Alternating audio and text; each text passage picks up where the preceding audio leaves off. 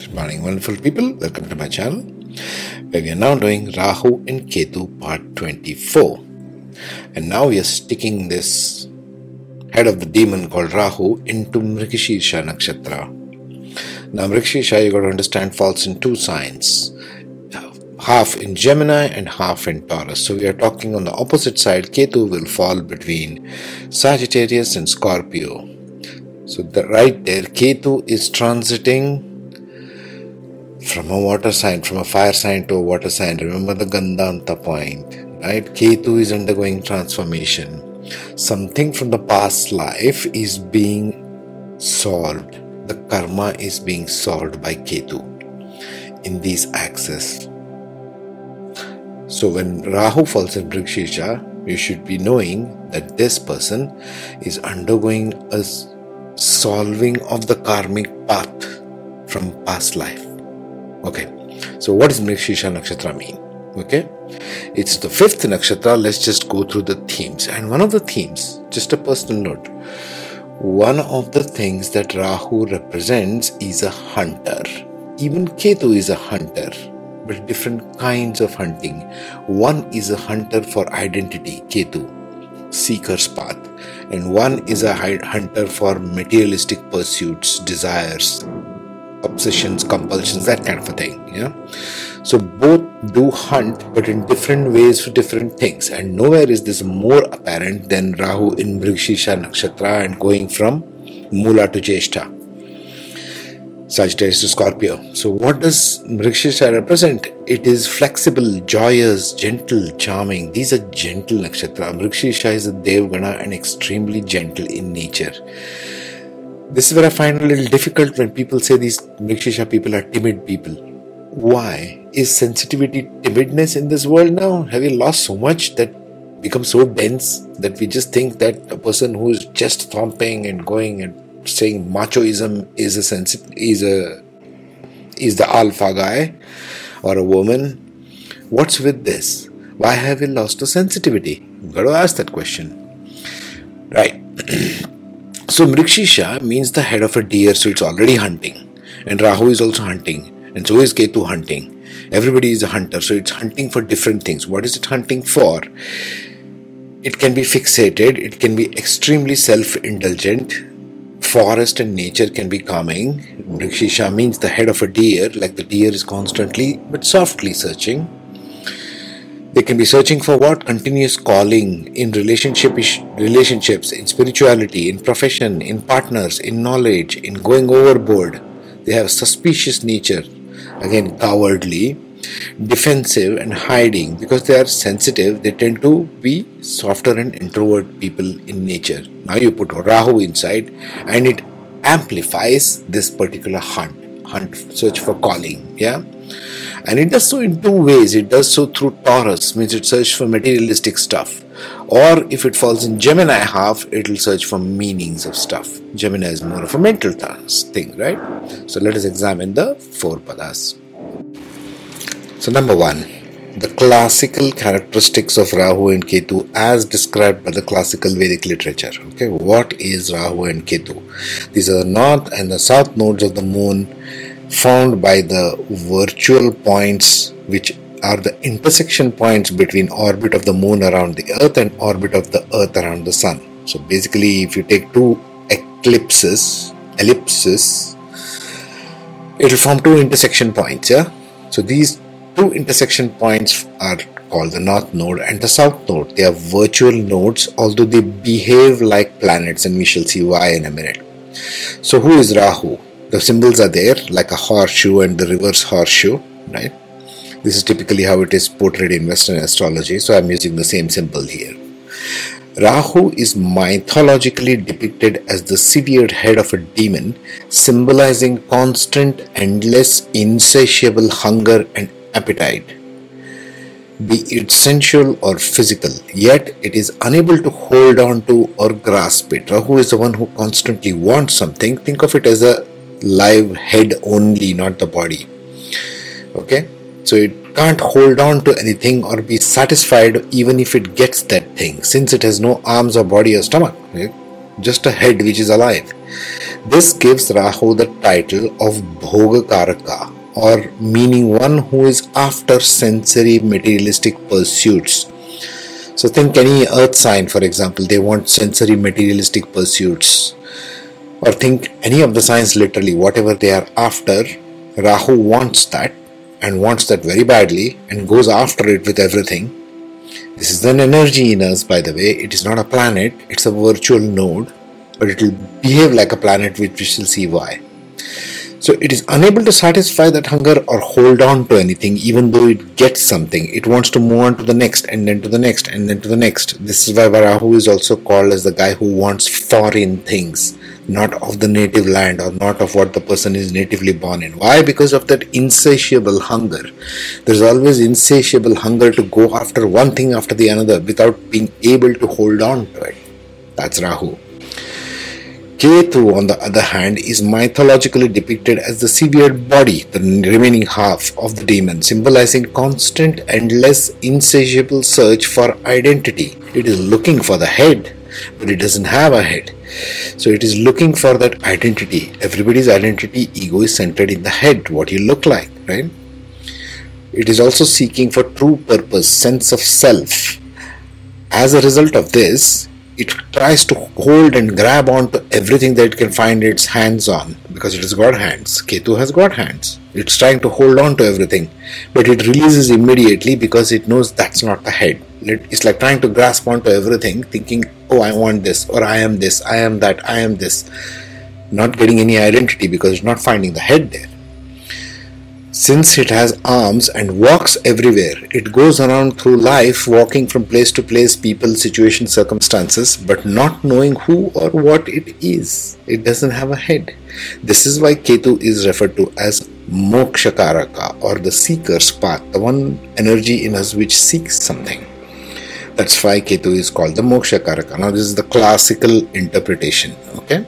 Now we shall see how this plays out in the modern interpretation. Very important to connect the bridges.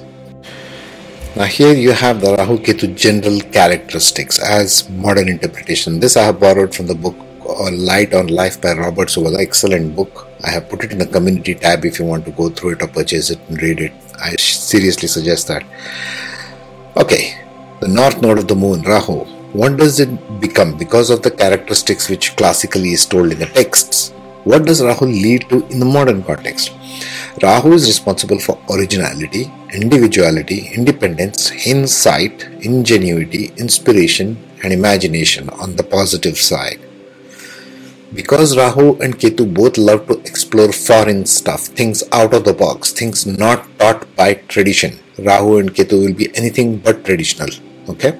Think of it as something foreign to the culture, to the way you are taught things. Looking for original stuff.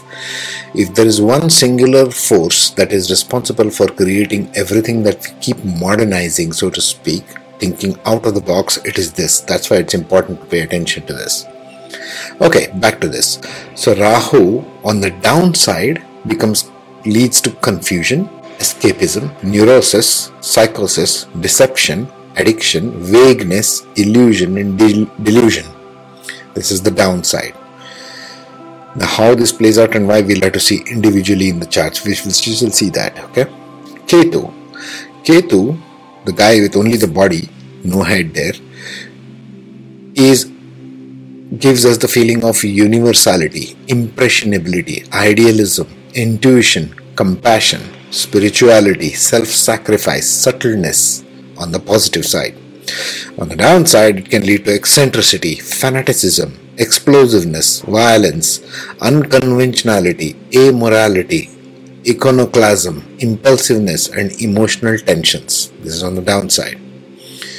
This is what it plays out, and Rahu Ketu is typically an axis, like it is shown over there, right? Rahu Ketu, let me remove myself for the time being from that axis. Okay, there you are.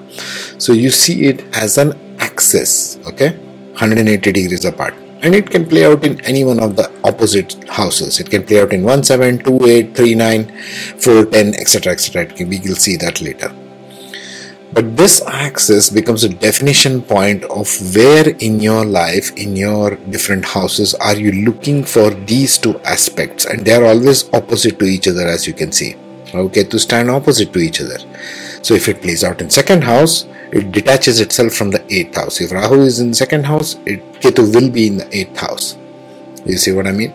And so you will bring the 8th house aspect with these aspects shown here, second house with that aspect shown over there.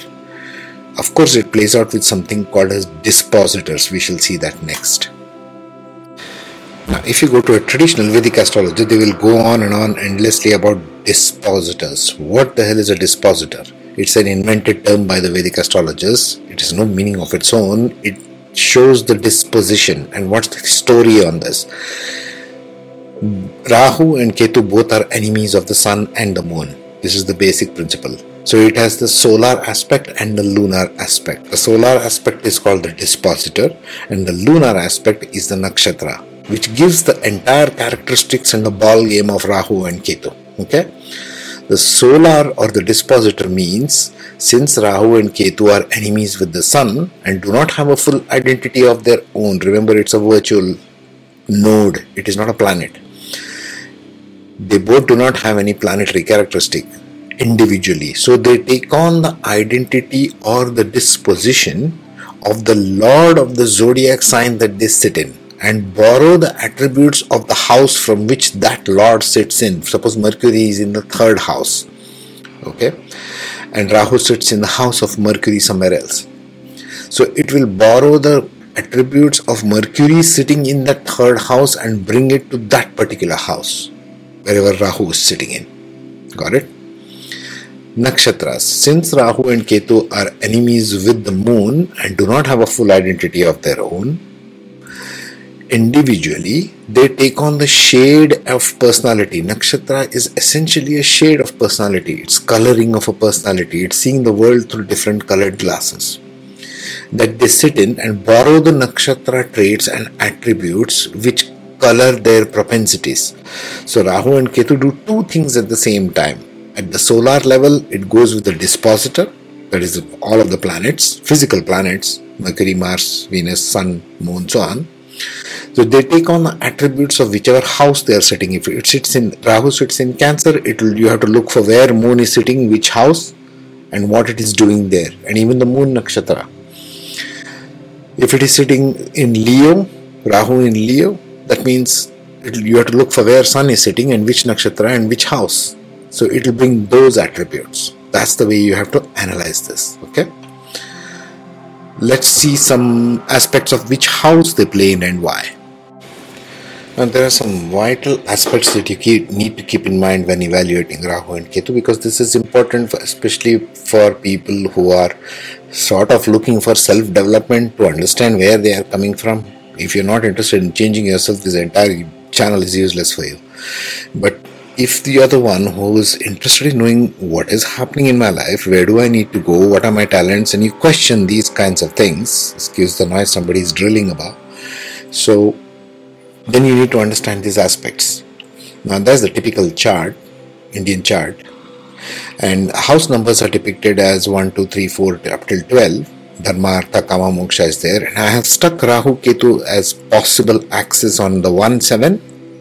That is Aries and Libra, that is the top and the bottom. So either it can go to house number 1 or 7. Rahu Ketu can be reversed, it's okay, it doesn't matter. Or in 4 and 10. Now 1, 4, 7 and 10 in Vedic astrology are given very vital importance, because they are the foundational aspects that define who you are, that define how you operate in life, throughout life. So these become crucial. Why? The 1-7 axis affects, if Rahu and Ketu fall on there, has a direct effect on your self and other concept. 1 and 7 is self and other. How you relate to yourself and how you look at the world around you as others, including the spouse, because 7th house is the house of the spouse, but also others.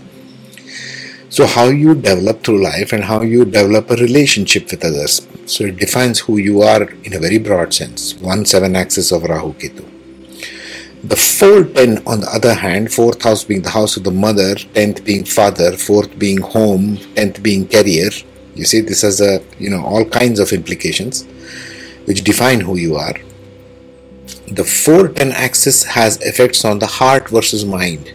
Mind is the one who goes out there in the world and being used in the career, right? You dissipate your energy as the mind in the external world. Heart is your home center where you feel comfortable. Home is where the heart is, that kind of a thing. So heart and home is affected by this Rahu Ketu axis. Again, Rahu and Ketu might be reversed. Rahu might be in the 4th, Ketu might be in the 10th, or vice versa. Same way with 1 and 7. But these are the vital relating aspects of Rahu and Ketu. Now what about the rest of the houses?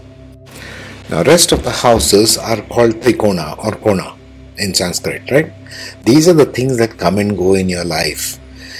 Let it be 2nd house, 3rd house, 5th house, 6th, 8th, 9th, 11th and 12th. These are the things that come and go in our life, through your entire life.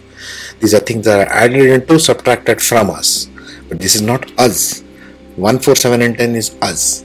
Everything else is secondary, which revolves around you as life comes and goes. All other axes depict what attachments and detachments we have towards different areas of our life. That's all it is.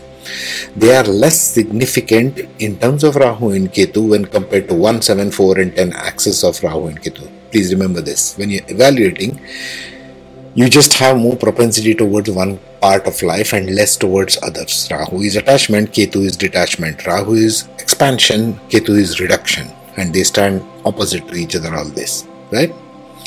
Now let's take the cases one by one.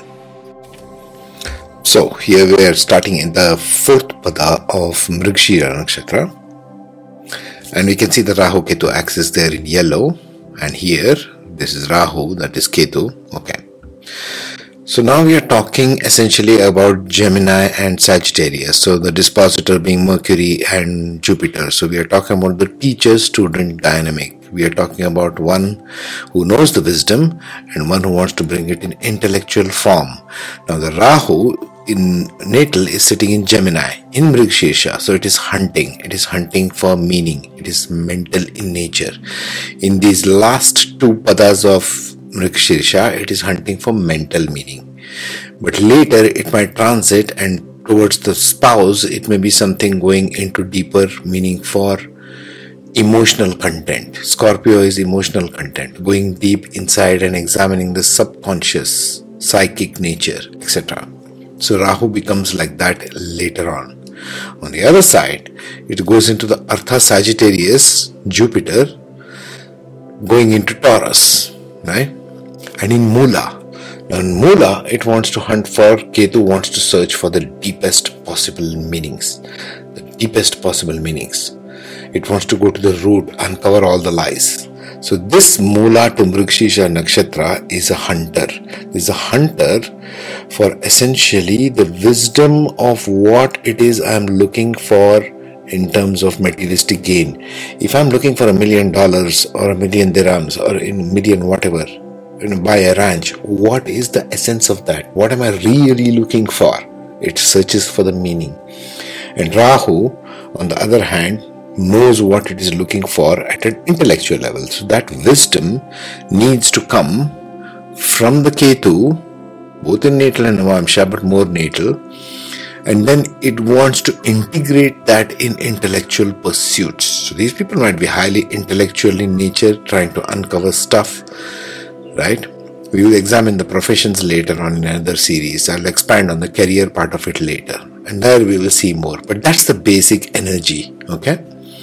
That's what happens in the 4th pada. And Ketu, as you can see on the other side, is going through the Gandanta, the transit point between the fire sign Sagittarius and Scorpio. Okay? That's a transformational point of past life. In the 3rd pada, now we are talking about the Dharma Kama axis, going from Gemini to Libra in Navamsha, where Rahu is sitting. And on the other side, it's going from Sagittarius to Aries. So we are talking about essentially transit from air to fire sign and fire to air sign. The Ketu transits from fire to air sign, and Rahu transits from air to air sign. Sorry, fire to fire sign and air to air sign. What am I thinking?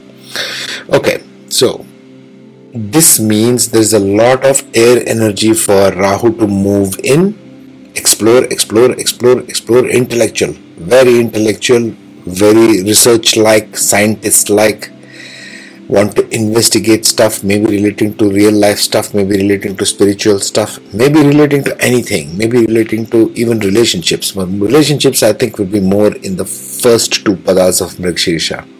Because we are talking on the other side of Moola. Moola wants to get to the root. Ketu does very well in Moola, right? So it wants to search for the root of my passion. Why am I searching for what I am searching? That's the key word. That's the key line over here in this axis, in this particular axis. Okay? So that's what it does over here. What happens in the second pada? Because now we are going into Taurus, and Taurus is a materialistic person. He's a lustful person.